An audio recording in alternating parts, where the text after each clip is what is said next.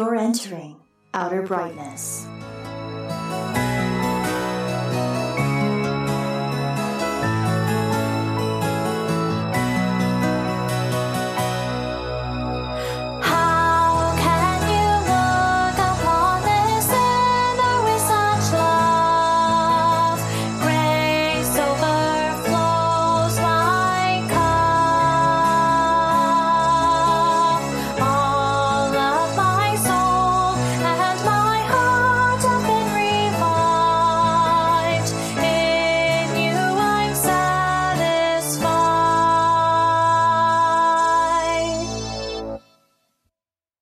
Hey Fireflies, this is part 2 of our discussion with Steven Pynakker of the YouTube channel Mormon Book Reviews.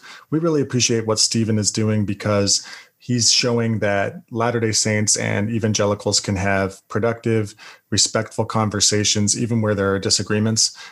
We appreciate his interest in Mormon history. As former Latter-day Saints ourselves, we understand that Latter-day Saint history poses an interest for many who are outside of the LDS faith. And we appreciate that he's able to have conversations with historians within the Mormon world that are respectful. And so we're glad to have had a conversation with him. He had us on his channel recently to discuss and review Richard Bushman's massive biography of Joseph Smith, Rough Stone Rolling, which both Matthew and I have read and then revisited recently. So that was a fun conversation to have with him. Link in the description to that episode of Mormon Book Reviews. So we hope you enjoyed this conversation and go give that one a watch as well. So Calvinism has a very, very high regard for Scripture. As a charismatic Christian, how do you view concepts like biblical inerrancy and sufficiency? Okay, so I'm speaking for myself here, okay, because basically most of your charismatics and Pentecostals have a very, very high view of Scripture, right? And many of them have a very literalistic view of Scripture. A lot of their doctrine is taking things literally. Hey, it happened in the Bible. That's why we're doing it today, right?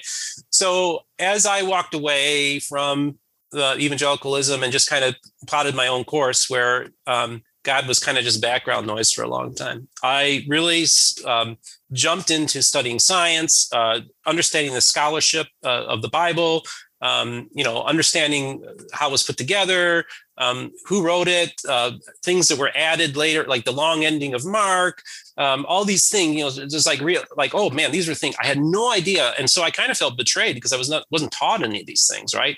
So I'm exposed to the biblical scholarship. I'm exposed to a naturalistic worldview and the theory of evolution. And it's not taught by like a Kent Hovind or Kent Ham, where they just make they do a caricature of evolution. I actually studied it so I could get a better understanding of it. So here I understand all the modern science. I understand all the modern scholarship when it comes to the Bible. So when I came back into Christianity, I have to say, and I hate using this word because it gets overused, but I did come back with a more nuanced view of things. Okay.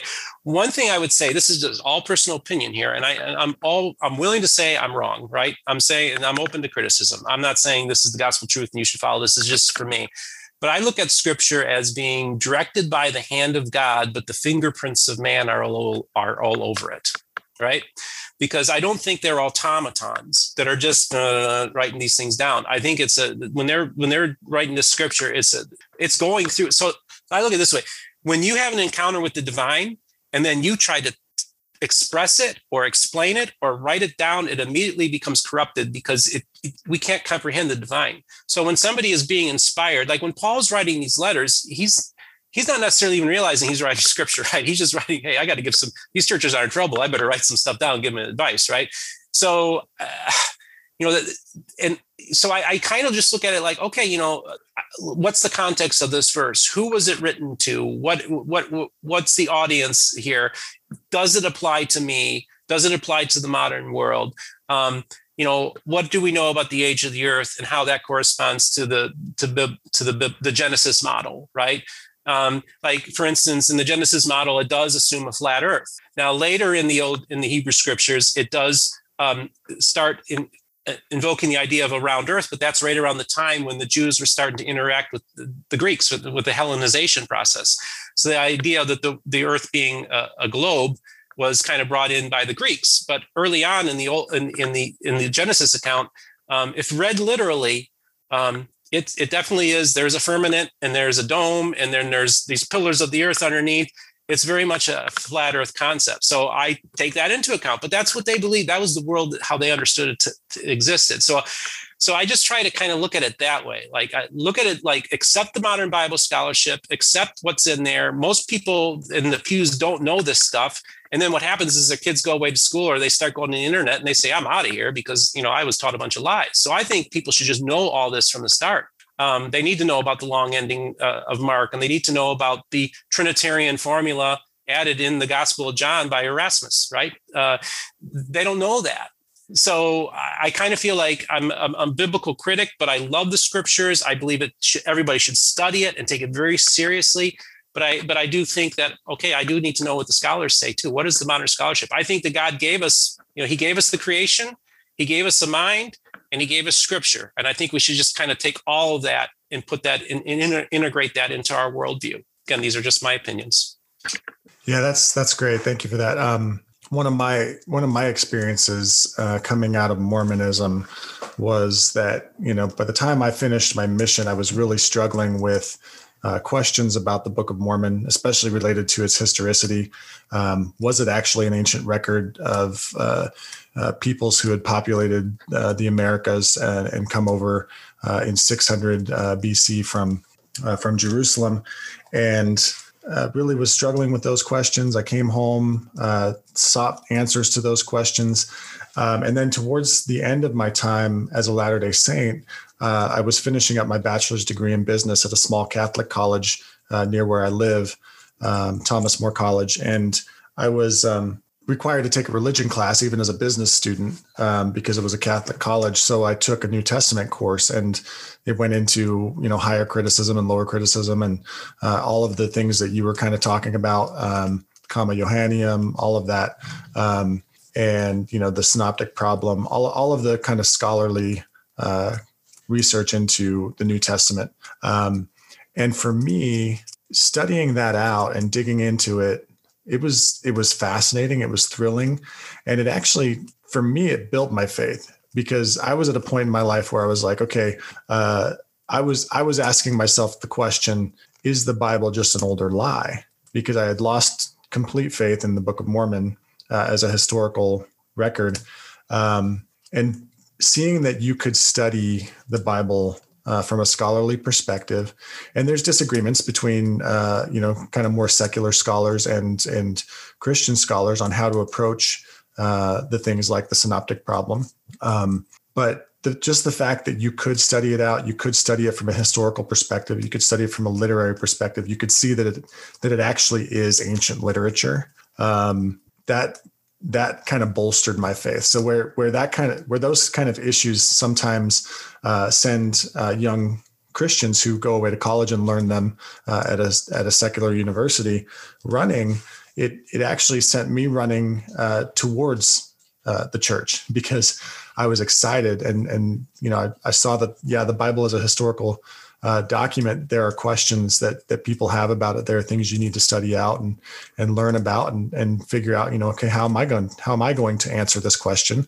But it's an actual ancient document, whereas the Book of Mormon is not. So yeah, interesting how, the same scholarship can approach different, or can affect different people in different ways. Well, and this is the thing, like Bart Ehrman, right? He didn't leave Christianity because of the scholarship. He left Christianity because of the problem of evil. That was his reason. So, and this is the thing, so I don't think Christians should fear modern scholarship. I think it should be taught in Sunday school. I think people need to know these things and they need to understand it. Because this is the key thing.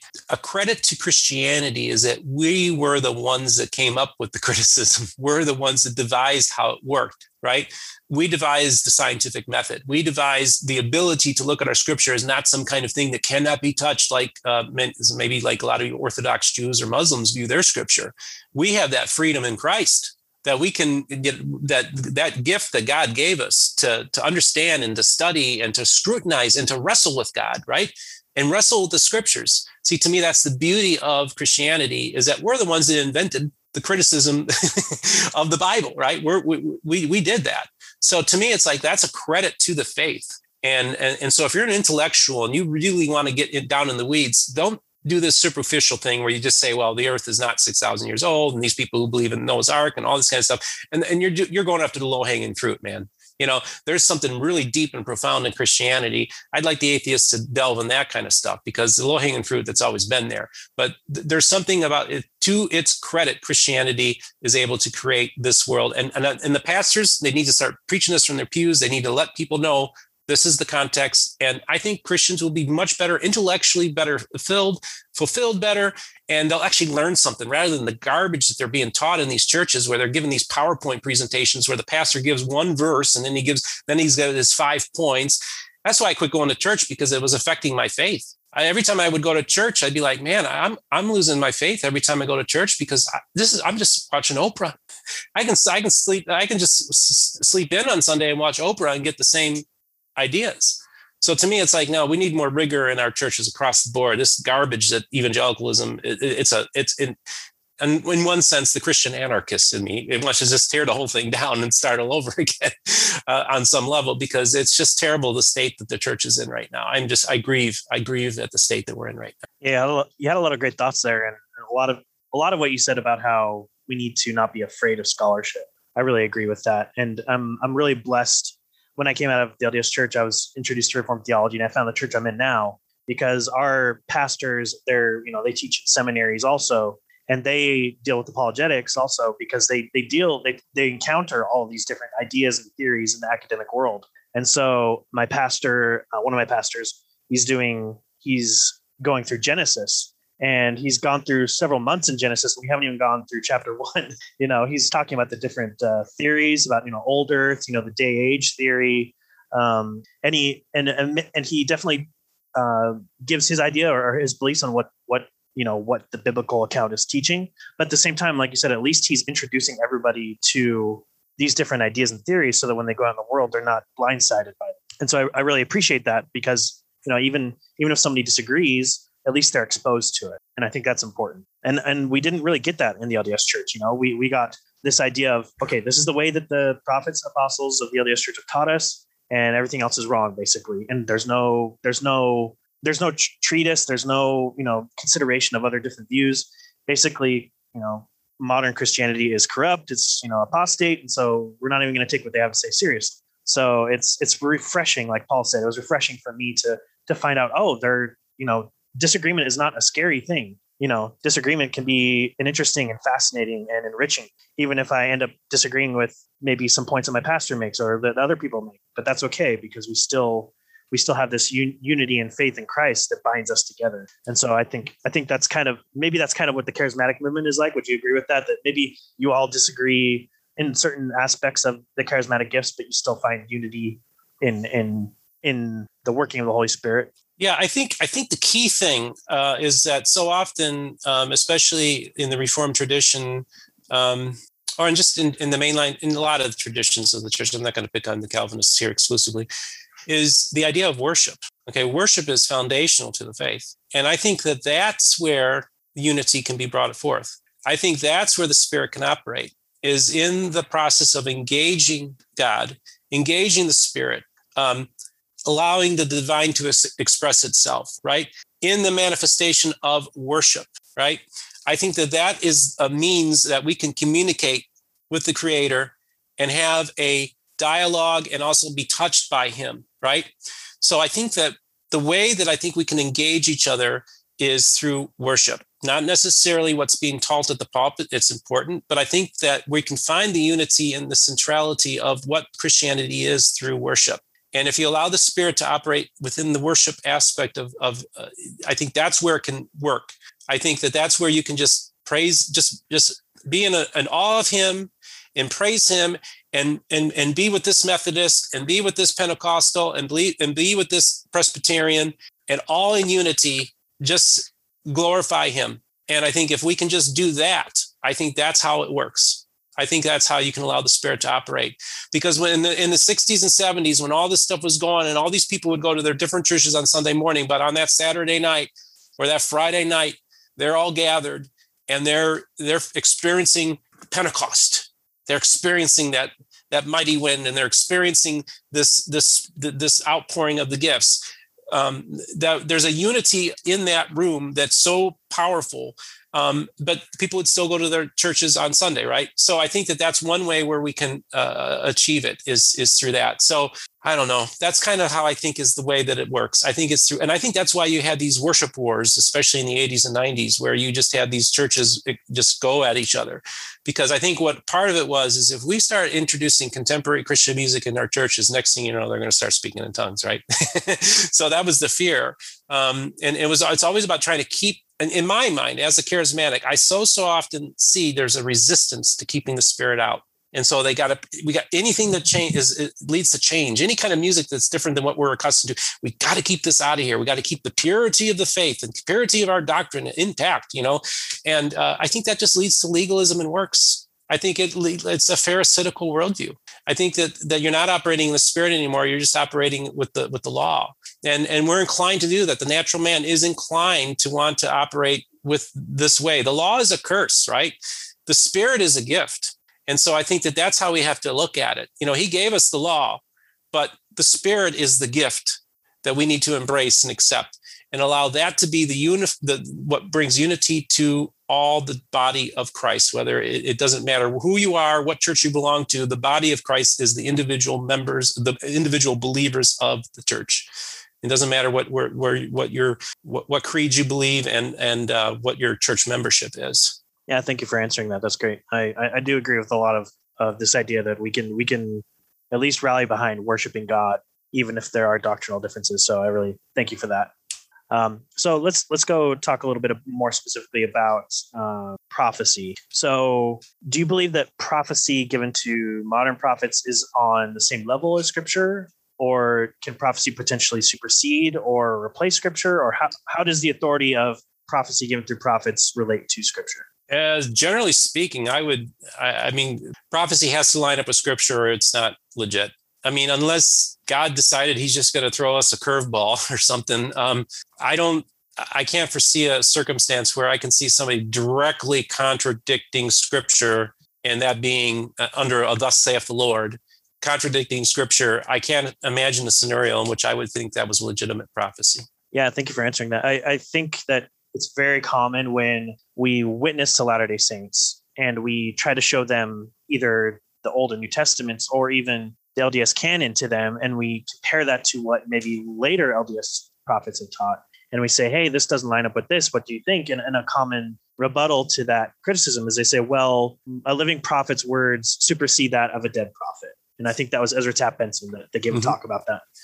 And so that, even as a Latter-day Saint, that never sat well with me, because I thought, even as a Latter-day Saint, I believed that God knew everything. So why would God tell you X one day and not X the next day? And so it didn't bother me because I didn't know about a lot of contradictions in prophecy given by LDS prophets and apostles in the Bible. But then once I actually started studying it, it really started to leave me unsettled.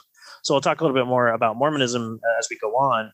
But that's kind of what my thought was about this question, because I dealt with it as a Latter-day Saint myself, and I still deal with that question talking about Latter-day Saints now. They don't seem to have a problem with contradictory prophecies. So I'm really glad to hear that you say that if you have a prophecy that contradicts what God has previously spoken, then there's a problem. Yeah, I would say so. And this goes to, I mean, there's contradictions in the Bible too, right? I mean, as we understand modern scholarship, and a lot of regular church-going Christians don't want to know about them either. So the mindset is very similar, whether it's in the Christian church or in the Mormon church, where they're just a lot of people they don't want to know about any of the controversy or the contradictions. They just want to go to church on Sunday and not be bothered by those details. So I think that's part of just a natural thing that people would experience.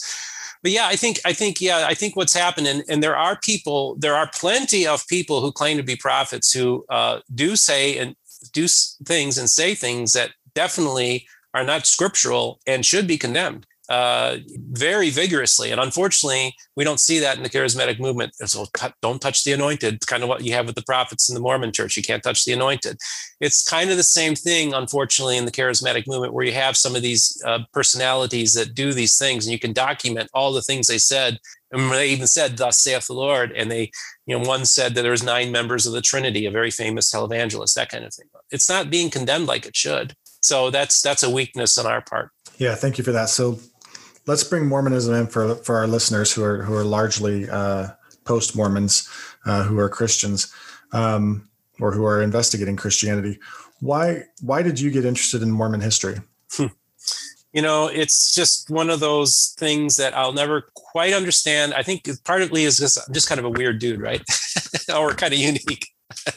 I've been fascinated with Mormonism since I was a young child. I mean, I've told this story a couple times on a couple places, but first encountered a Book of Mormon in a Marriott hotel we were staying at and saw the Arnold Freiberg paintings and was just kind of blown away by them. And just looking at these paintings and looking like, man, that's like the second coming of Jesus happening during the Old Testament, when Jesus is returning to the Americas and all these things and these battles and Samuel the Lamanite, and you have King Noah and Noah, King Noah? What's going on here, right? So it was just I went to my parents and, well, this is from a church they're in Utah and this is their Bible, and we don't believe this.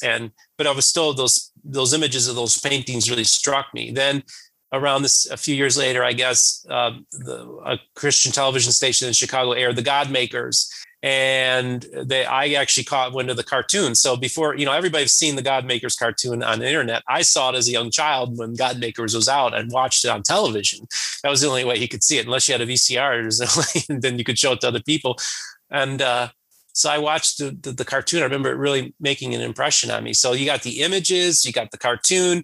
Now, why the heck would I still be interested in Mormonism, right? Yeah, you'd think I'd be afraid and go, I got to stay away from that, But I just found something so interesting and fascinating about it, because even as a young child, I thought, in my mind, I was like, we need another Bible, because the Bible we have now, people aren't believing anymore. And we need modern scripture. Like, we need Bible today to appeal to the modern world. As a child, I thought this, like, we need a Bible 2.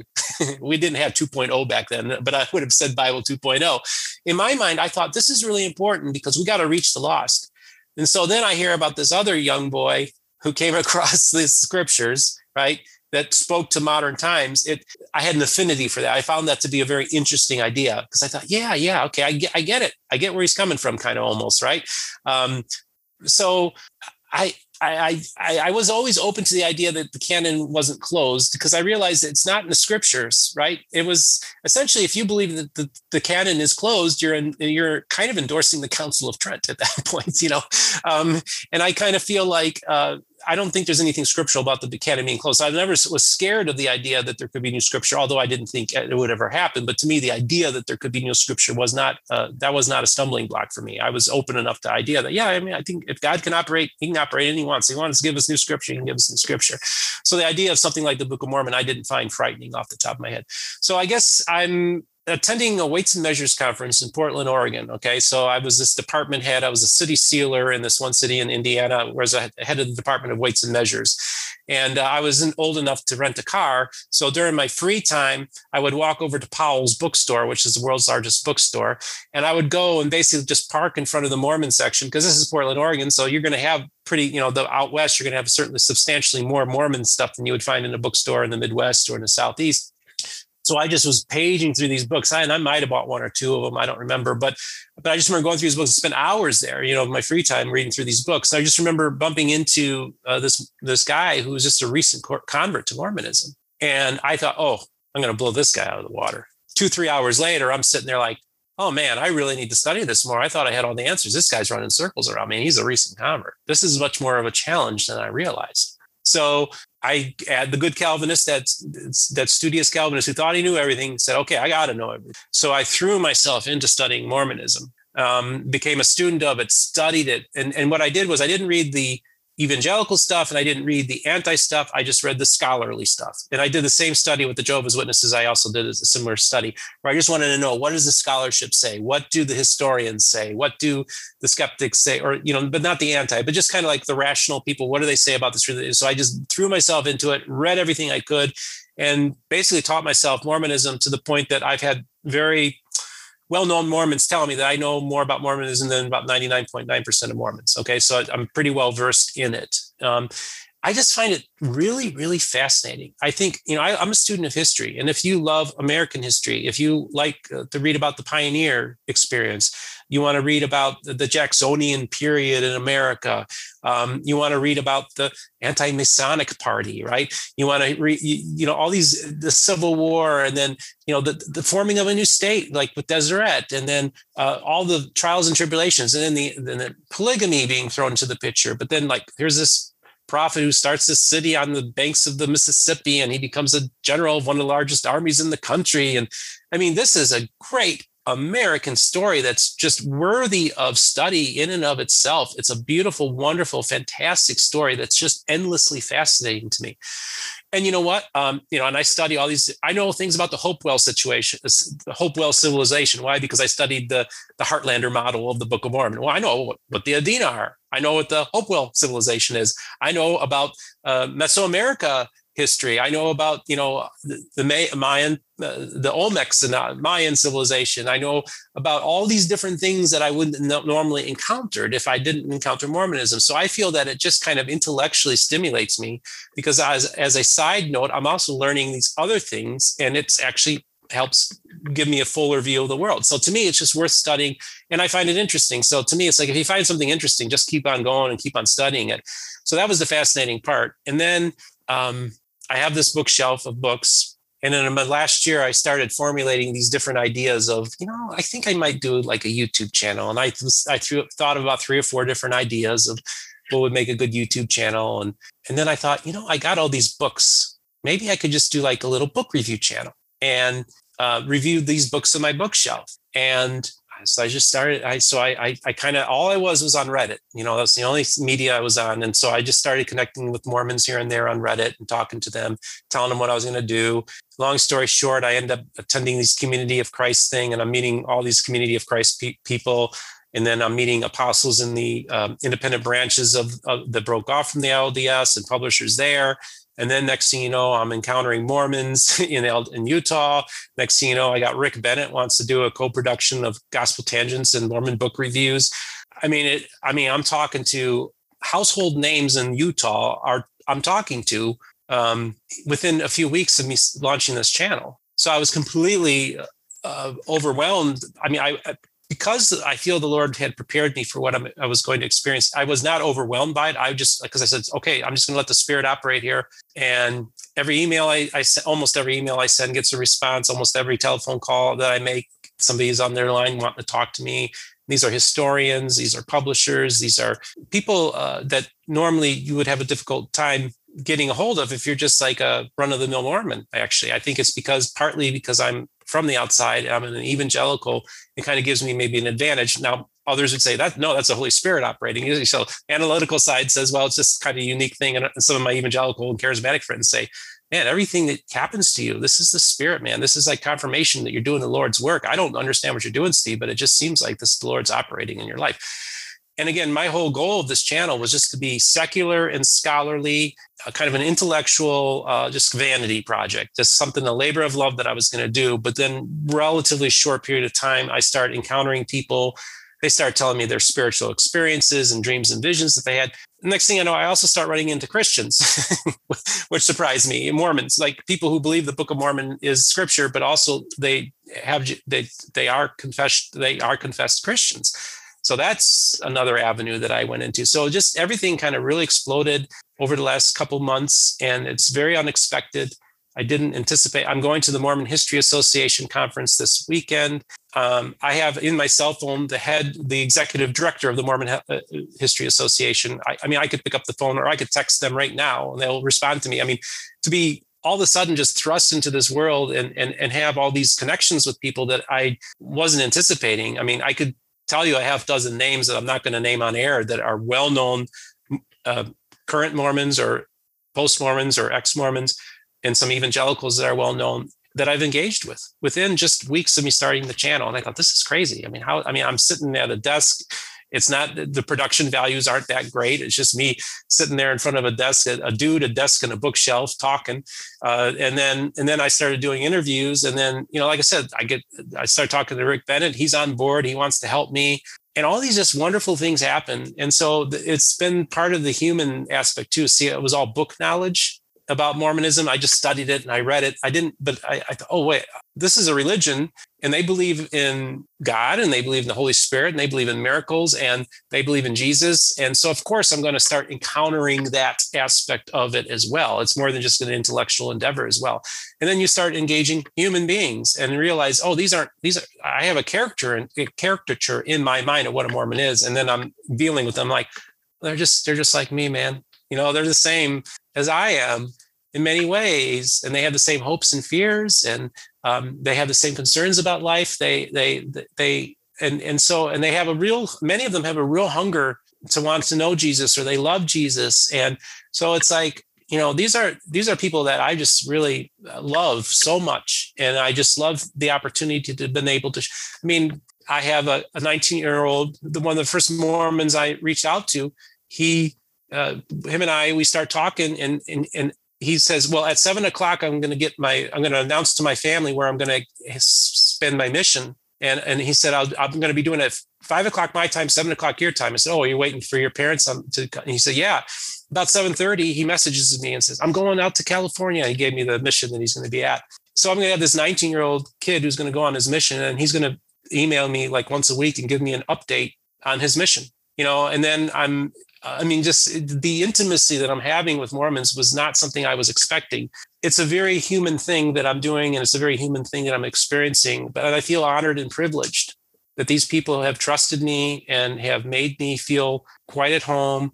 They've shown kindness to a stranger, which I think is a very Christ-like attribute. Yeah, thank you for that. I really appreciate a lot of the things that you said. I really resonated with what you were saying about Mormon history and the breadth of knowledge that it kind of branches out from there, because it kind of touches everything related to American history. I remember reading, there's a historian of the Jacksonian era, Robert Rimini, and he wrote a very short biography of Joseph Smith. And I remember reading that when I was still Mormon, and then branching out to his other books about the Jacksonian era. And so, it just takes you in so many different directions.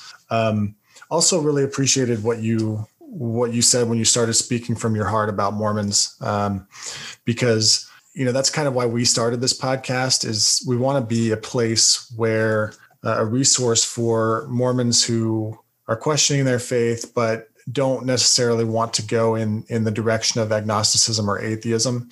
They want to continue and feel continued to be drawn towards Jesus.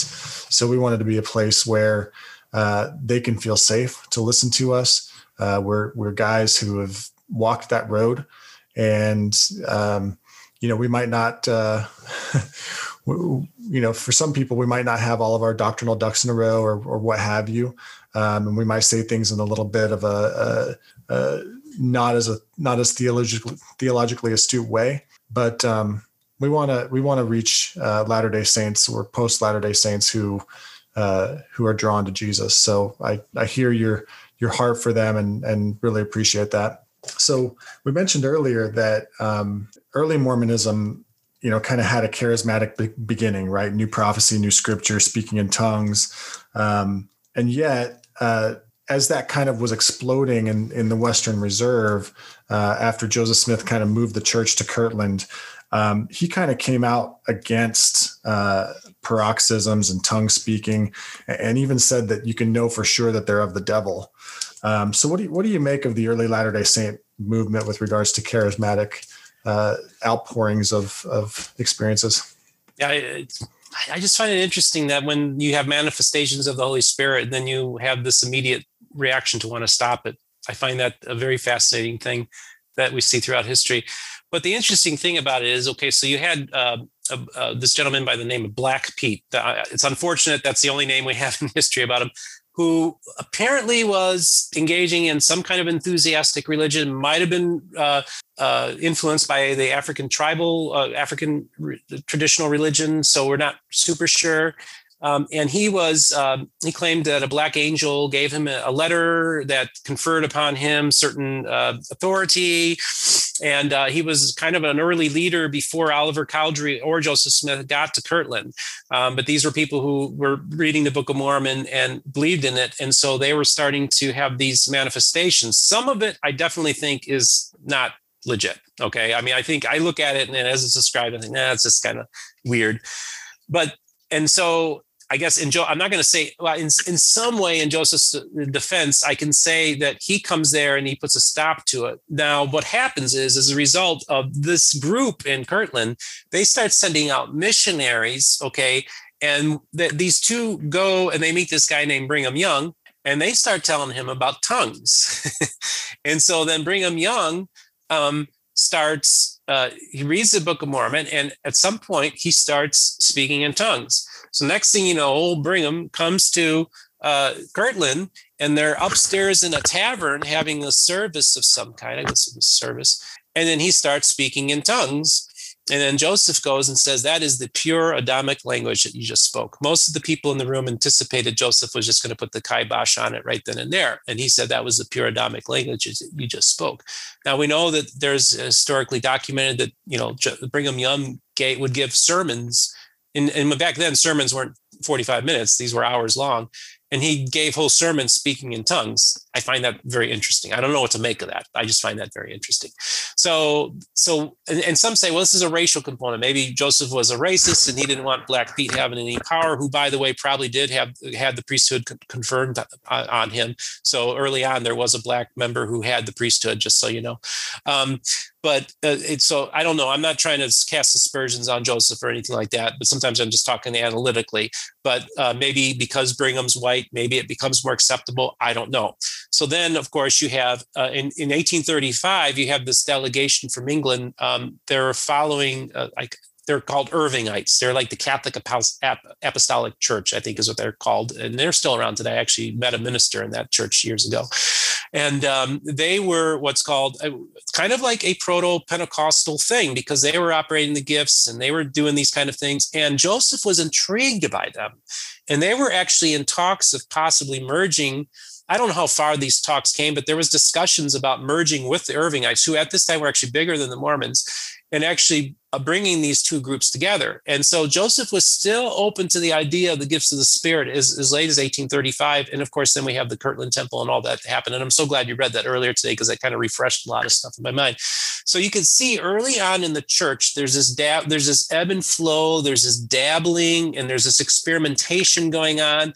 And then there's like, well, we got to pull back on this. And then there's this idea of authority. And then, of course, you have the same thing with other people using seer stones. No, only one person has this gift. And, but then, Oliver Cowdery had the ability to divine with the rod. And so and they were working that out. And so like, who had authority? And at this point, Joseph, it becomes throughout the years, it becomes established that he's the only authority that can really operate in these realms. But that whole idea of the gifts of the Spirit's there. Now, this is the most fascinating thing about, the Book of Mormon. If my friend Christopher Thomas wrote the book, A Pentecostal Reads the Book of Mormon, and he basically said, this is a Pentecostal document. He was shocked that the doctrine that Parham came up with in the early during the Azusa Street idea, Azusa Street revival, the idea of evidence in tongues, of tongues being a show that you have received the gift of the Holy Spirit.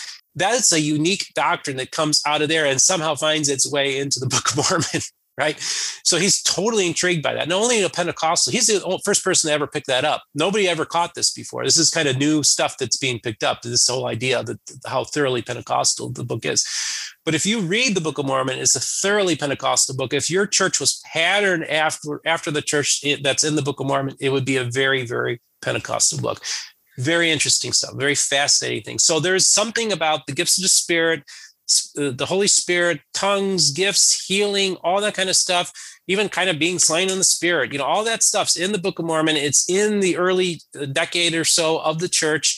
So on some level, it's a pretty Pentecostal movement. And it's very fascinating to me, because when you read that, you're reading the story at the beginning, and I'm hearing this, it's like, yeah, I've heard these stories before. Now, of course, the analytical part of me is like, well, Steve, what does that say about your movement, right? So I mean, I understand that, and sometimes I just don't know. I don't really know what was going on there. Part of me feels very strongly that when you have people together that are truly diligently seeking the face of God, and they want to have communion with the Lord, and they want to have Jesus in their lives. I mean, people are having visions of Jesus walking. I remember I was at the Kirtland Temple, and after I left the Kirtland Temple, I went to the visitor center that the LDS Church has, and I had the privilege of having a tour given to me by the mission president and his wife, and they took me around to show me all the different places, the streets and stuff.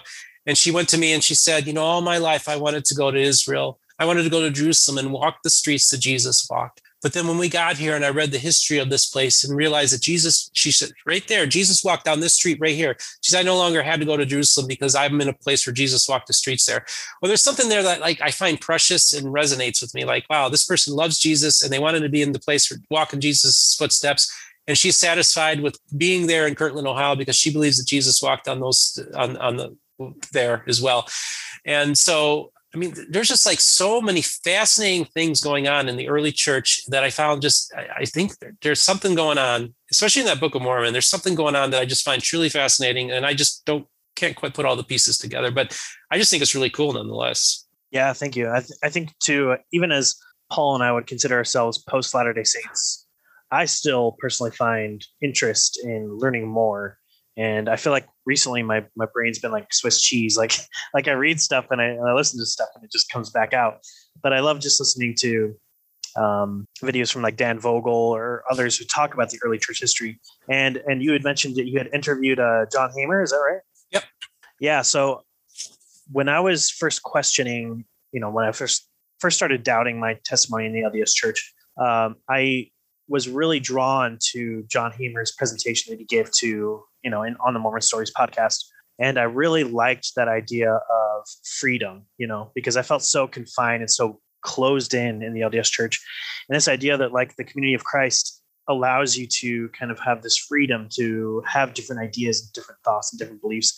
And that really spoke to me at that time. And so I was probably 75% of the way of considering joining them, because it was familiar enough to me as a Latter-day Saint. We had the same common background and with Joseph Smith in the Book of Mormon. I still felt like the Book of Mormon meant a lot to me, but they'd also tried to go more towards biblical teachings of, the Trinity and other doctrines that are, historical Christianity.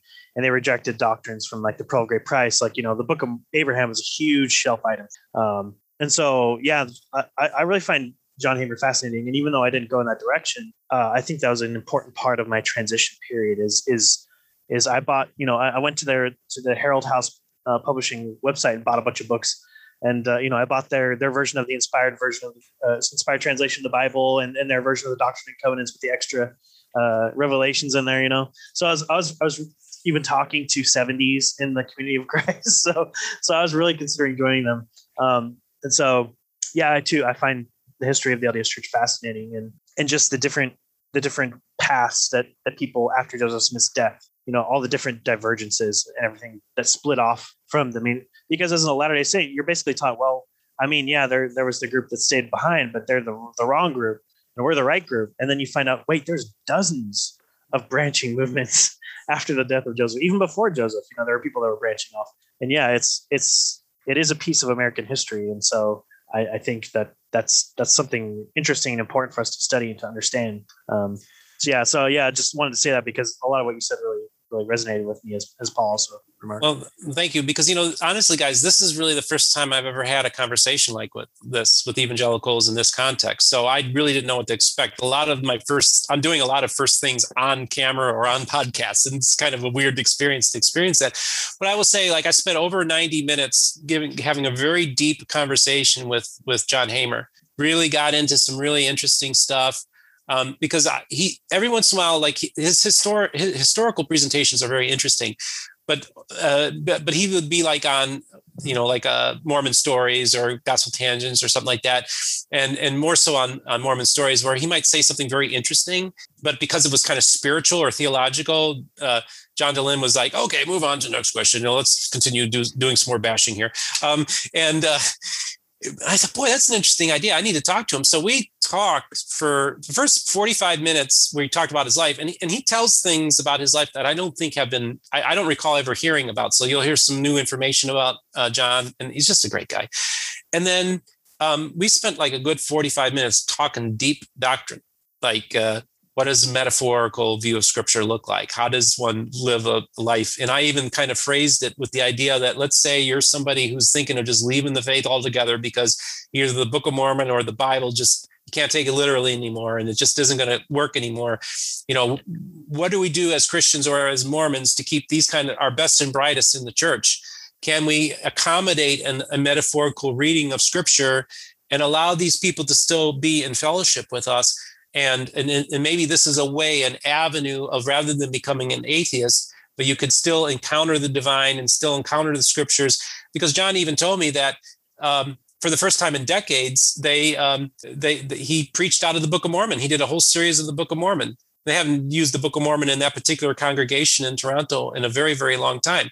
But it was a metaphorical idea. But he said, the Book of Mormon is still Scripture to me. And so he took a metaphorical approach to the Book of Mormon. I thought it was very interesting stuff. I just found him to be an endlessly fascinating guy.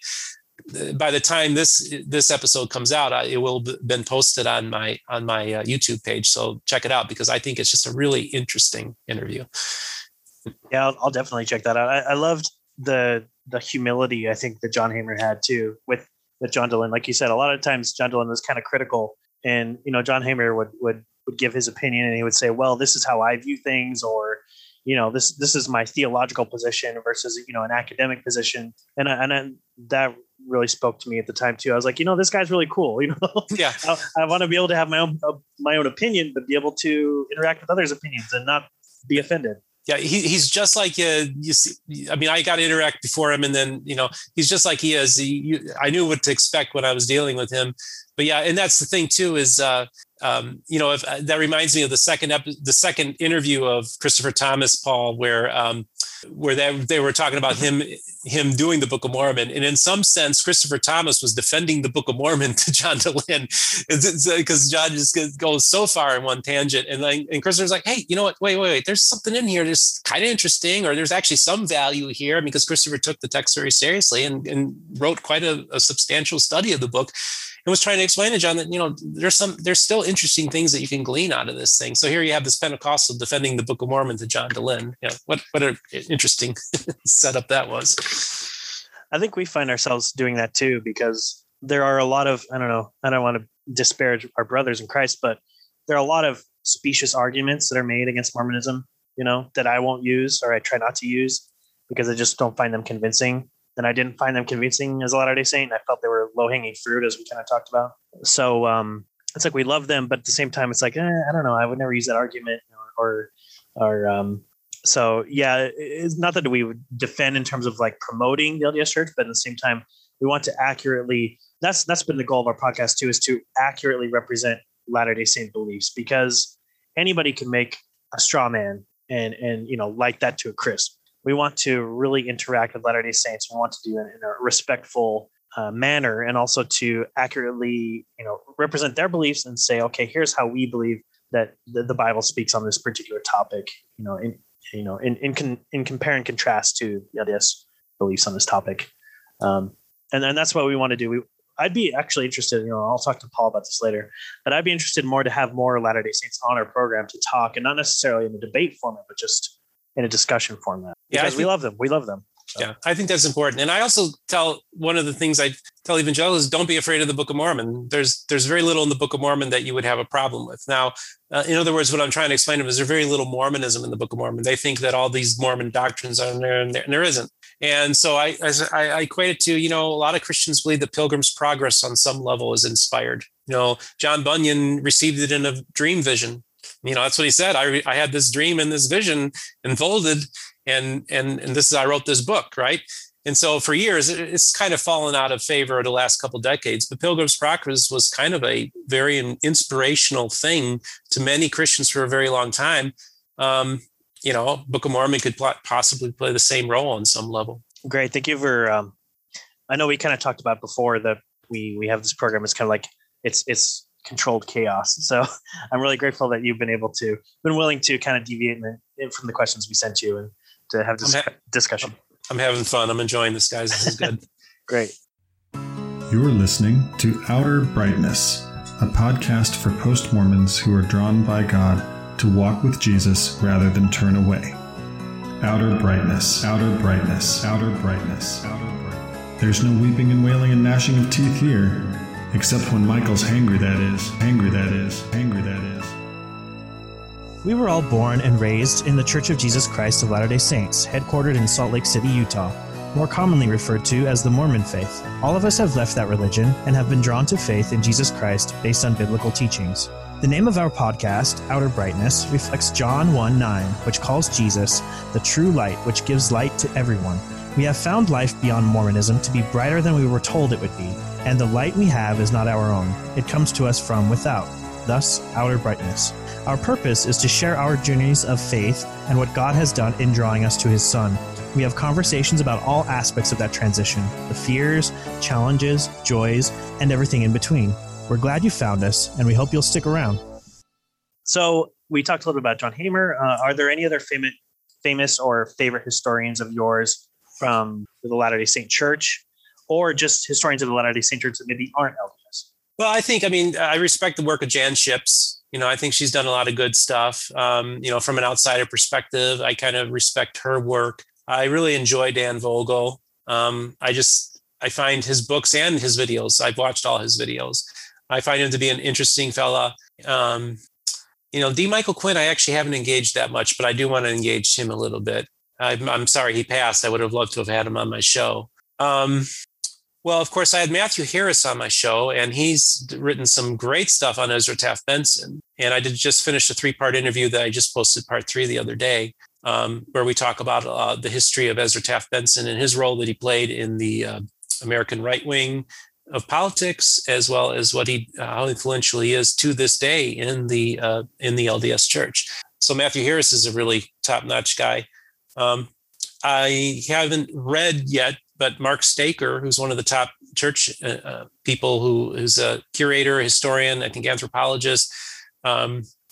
His work, I hear, is fantastic. I actually have one of his books that I'm going to read and review and have him on as a guest. Let me think here. There's Fawn Brody, and then of course I think I've read Rough Stone Rolling by Bushman probably 3 times, cover to cover. Probably it's been 12 years since I've done it, so I haven't reviewed it yet because I want to kind of go through it, engage it one more time before I do a review. So yeah, I'm sure I could list a half dozen more people, but yeah, there's some really good. I'm trying to think. I really enjoy Grant Palmer when he wrote The Insider's View of Mormonism.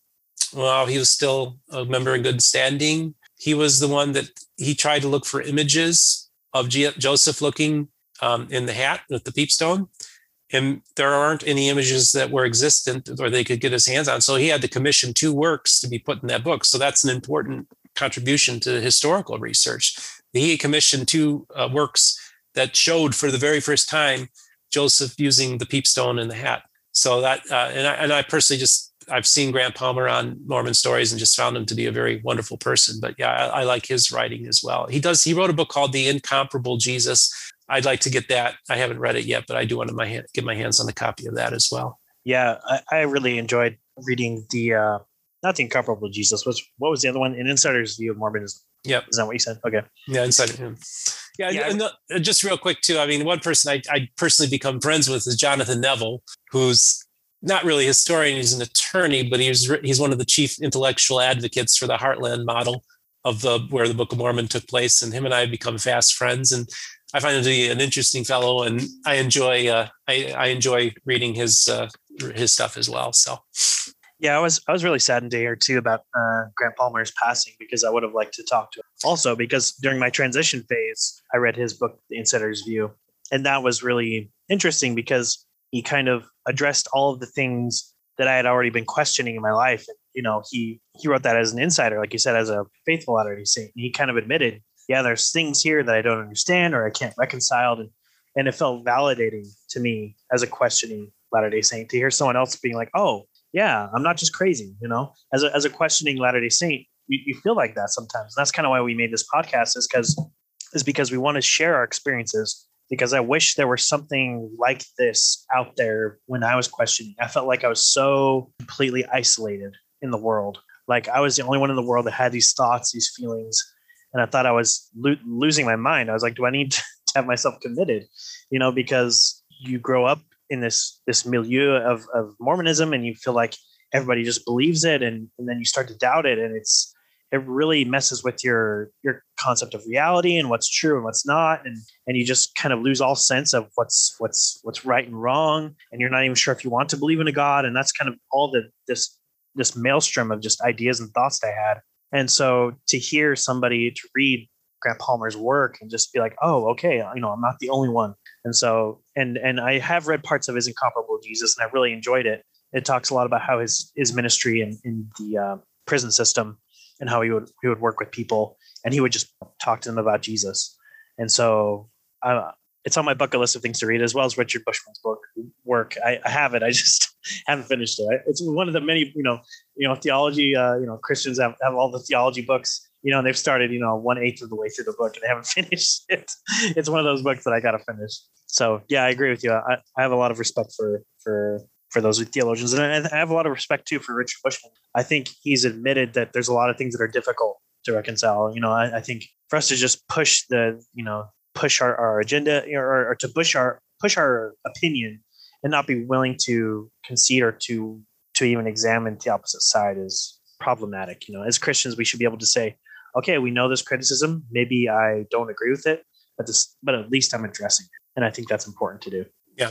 And I don't know why. I just love that Bushman book. To me, it couldn't be long enough. It could be twice the size it is. And I would have rather continued to read it. Of course, it goes without saying that Christopher Thomas is another great theologian / historian that I encountered as well. So, I thought, I better throw him. I talk about him all the time, so he don't care. But a lot of good people, a lot of interesting minds that you engage. And I enjoy that. I feel just, better as a human being reading a lot of this material. And, so it's just a good education. If you're a reader, man, Mormonism is a good place to maybe look into, because you will never run out of things to read about. Yep. And it's only a couple of 100 years old, which is interesting to think that there's so much out there that it's like a well that doesn't end. And there's different theories about, with Vogel's book, The Making of a Prophet or something like that. He has his own ideas about how Joseph Smith, how he was, formed or formulated or became a prophet, or how there's the interaction between him and his followers, and kind of like there's the feedback system of, he would give a prophecy and then they would believe it and then kind of bolster his confidence. And so that would kind of feed into, there's a lot of interesting stuff there that I find interesting. I still got to finish that book too. It's on Kindle now too. So that's great. See, I'm out of print for years. I know I'm a hard copy kind of guy, and you can't. The hard covers are a fortune. So I'm going to go to I'm going to find somebody from Signature Books and say, guys, when are you going to come out with a paperback edition of that? Because the Vogel book came out at the same time the Bushman came out. They were both $45-$50. So I thought, well, I'll wait for the paperback. So the Bushman paperback came out. I bought that, and where's the Vogel? Because at my local Barnes and Noble, they had both of them. And, this is the interesting thing about Dan Vogel. And one of the things, and I think this is something I think is worth pursuing, because I find it very interesting. He believes that what the first vision was what he calls or coins a born again experience, right? So I'm thinking, okay, what if Joseph Smith had a born again experience, right? A lot of what he does on some level actually makes more sense. This might sound really weird, but just hear me out. This is kind of an ad hoc thing I'm just throwing together, that I've been throwing together for the last few weeks. Say he had a born again experience and he feels a conviction and to give you, even Grant Palmer in one of his Mormon Stories interviews somewhere, I remember he talks about, Joseph did have a heart for souls. He said he was in New York City and he sent this letter to Emma describing about just how overwhelmed he was about all these lost souls and we need to reach them for Christ, something along those lines. So he had like something there that he felt this need to want to convert people. And I kind of feel like when I look at Joseph Smith, I see the same mentality that you hear from a lot of evangelists, which is save the lost at any cost. And I'm thinking Joseph's like, these Indians, they need the Lord. And most evangelicals at the time believed that the 10 lost tribes, many of them believed that the 10 lost tribes built the mounds. And I think that Joseph, in his own way, and this is just kind of a theory, and I'm not, to you Mormons out there, I'm not precluding the supernatural here, because I'm not here to bash. I'm just here to explore different avenues here. But I think that he had a heart for the Indians. We need to lead these people to the Lord. Their civilization's being crushed, and these are a broken people, and we need to tell them their true history. And I think he felt what we would call inspiration, like writers have this inspiration where all of a sudden all these words are falling out of them. And they're just writing stuff down. They're just like kind of in a manic state, right? And they're just like, saying all these things. And I think that, people who they say I was inspired or I had a muse or whatever, these authors and stuff like that, it's almost kind of a supernatural thing when all these things just come through you, right? And I kind of think maybe when he's producing the Book of Mormon, he's feeling like, okay, yeah, this is real. And this is how we're going to reach the Native Americans, And so in my mind, I think he's looking at this as an evangelistic tool to reach the lost. And that's what his intention was from the beginning. This is for the Lamanites, right? And we need to reach them. We need to tell them their true heritage and who they are, and that they are an important people and that they are a chosen people, right? And then they need to come back, right? So to me, when I read, I kind of look at it like, this sounds like a guy who really has a burden for lost souls. He wants to lead people to the Lord. He feels like he's inspired to create this document that he believes is probably being produced via some supernatural way. And he produces this thing. And then at this point, even when he starts this whole endeavor, I don't think he's thinking of becoming a prophet or starting a church. It's significant that the Book of Mormon comes out before the church even starts, right? And then as the thing evolves, it just kind of, I don't think everything was just, this was a fly by the seat of his pants kind of guy, right? I mean, he was just kind of throwing stuff out there. But I think a lot of what he was saying, I think he really believed was being guided from the Holy Spirit. So I'm trying to give him like the best case, like the steel man argument is what I'm giving here. But I can see that a lot of what I see with, look, Jim Baker built a city.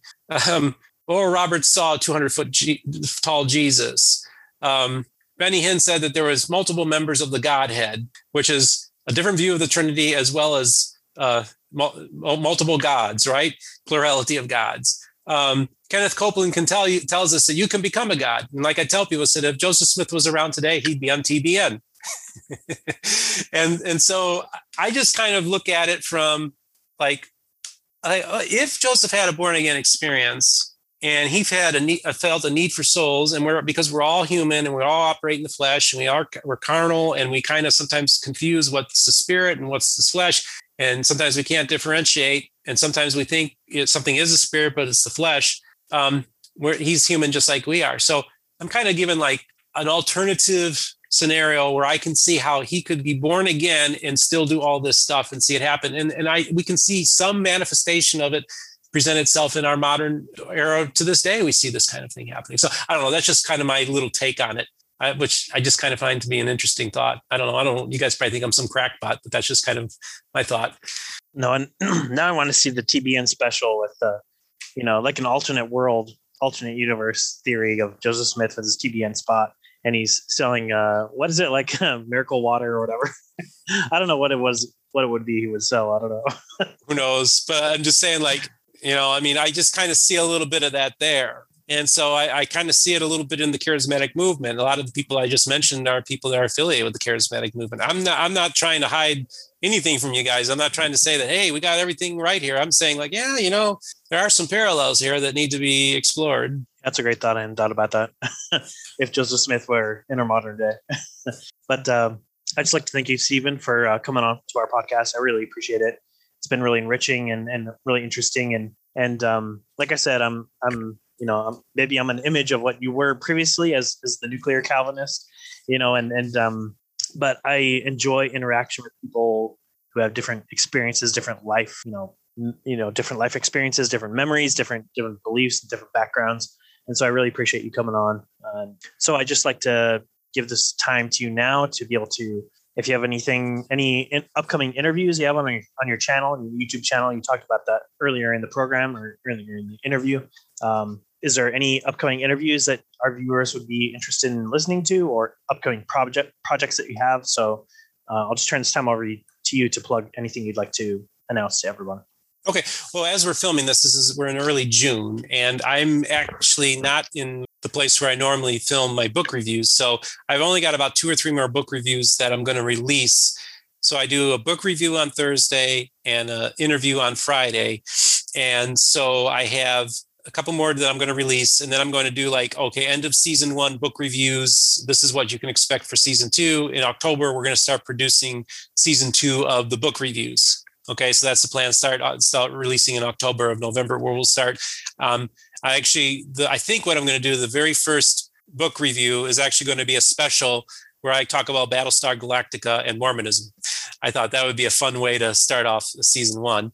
And then I've got quite a few interviews lined up. Now, by the time these episodes, I'm assuming this might be more than one part at this point. By the time these air, I'm going to have quite a few interviews. I already have a few in the can that will be coming out in the next few weeks. I have this fascinating author from Germany. He's a fairly well-known novelist.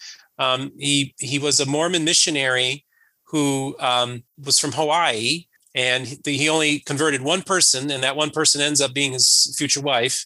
And this guy is unknown in America. This is like the first English language interview that will be conducted with him. And he's a fairly well-known German author and novelist. And this is will be his entry point into the American market, with his talk about losing my religion, how he eventually ended up losing his faith in God altogether and leaving. But it's also why I love and left the Mormon Church. So he doesn't leave he doesn't blast the Mormonism at all. He's more of it's kind of a love letter to an ex, So I find, I'm just looking for interesting people to have on as guests. So if other people want to contact me, you can go to my website, mormonbookreviews.com, and there's a place where you can email me, contact me there, and check out the website. And we're still under construction, but we're working on that. And then, basically throughout the summer, I just plan on doing 1 or 2 interviews a week, and then just posting them, Thursday, Friday. I'm going to have a venture where I'm going to start talking to fellow podcasters and YouTubers of the restoration, people who might have a subscriber base of about 50 to 500, and have them come on my show and kind of cross promote and cross pollinate our channels so that the smaller channels can help each other out. I think it's kind of a cool idea. I've already put 1 interview in the can for that. I'll be releasing that in the next few weeks. So yeah. Who knows what's a month from now, I don't know. But this week I'm going to the Mormon History Association. I ordered 1,000 business cards, and just about every Mormon historian and scholar of note is going to know who I am a week from now. So who knows what the heck will be coming down the pike as well. I mean, I do have Sandra Tanner who will be coming on. We were going to do an interview this week, but she's actually going to be at the Mormon History Association this Thursday with Turley on the same stage with her. And this is the first time she's ever been invited to be on a panel from the Mormon History Association. She even went to said, "Are you sure you're allowed to even invite me?" And yeah, we want you here, Sandra. These are the Camelot years for Sandra Tanner, because everything they've been totally, almost on some level, been totally vindicated for what they said. So nobody can really has an axe to grind with them anymore. So Sandra's getting this begrudging respect that she kind of deserved all along, and especially Gerald, who was a genius. So what we've decided to do is we're going to have the interview after she gives the presentation to the Mormon History Association and kind of do a postmortem. But I also have a bunch of questions that I have for her that people haven't asked her before. And so I have some questions so we can find out more about Sandra Tanner that you haven't heard before. So I'm a little long-winded, but I'm just very excited about what's coming down the pike. And you guys are very awesome. And I think it was a real honor and privilege to be on this podcast today. Man, there's so much there that I'm just so excited to hear. I'm a huge Battlestar Galactica fan, old and new. I made a group on Facebook. There's 18 people in it. So if you want in, I'll send you an invite. But there's okay. I post memes or things or whatever every couple of days. Nobody else posts anything. Sure. I love Battlestar. Oh yeah. Oh, growing up. That spoke to me more than Star Wars did. I liked Star Wars, but boy, that Battlestar Galactica, you had Adama and you had Lost Tribes and you had Angels and you had Lucifer and you had Count Iblis, which Iblis in is an Arabic word for the devil. All these different characters from, that to me was just interesting. I love that show. I still do. I love it. I didn't even know about Count Iblis. That's interesting. I knew about Lucifer. I mean, that's obvious. Yep. But I didn't know about Count Iblis. That's great. Yeah. Maybe I'll send you an invite if you're interested. Yeah, do it. All right, Fireflies, that's the wrap on this episode. Stephen, we're really glad you were able to come on.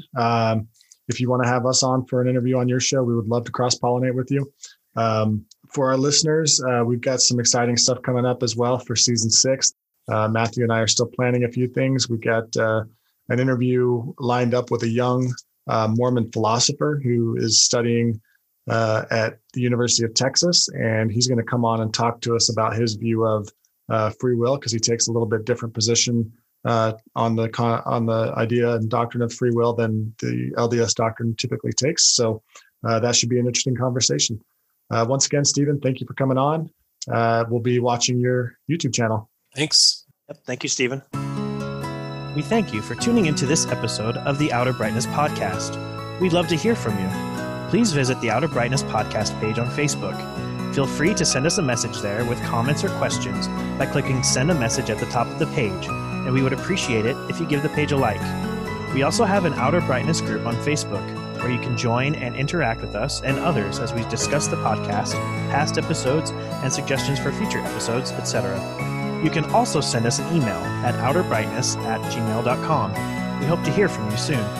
You can subscribe to the Outer Brightness podcast on Apple Podcasts, CastBox, Google Podcasts, Pocket Casts, Podbean, Spotify, and Stitcher. Also, you can check out our new YouTube channel, and if you like it, be sure to lay hands on that subscribe button and confirm it. If you like what you hear, please give us a rating and review wherever you listen and help spread the word. You can also connect with Michael the Ex-Mormon Apologist at FromWaterToWine.org, where he blogs, and sometimes Paul and Matthew do as well. Music for the Outer Brightness podcast is graciously provided by the talented Brianna Flournoy and by Adams Road. Learn more about Adams Road by visiting their ministry page at adamsroadministry.com. Stay bright, Fireflies. Lord, to whom shall we go? You have the words of eternal life, and we have believed and have come to know that you are the Holy One of God, the Word made flesh, the risen Son. Heaven and earth will pass away, but the word of the Lord endures forever. All of this world is in decay, but the word of our God through ages remains.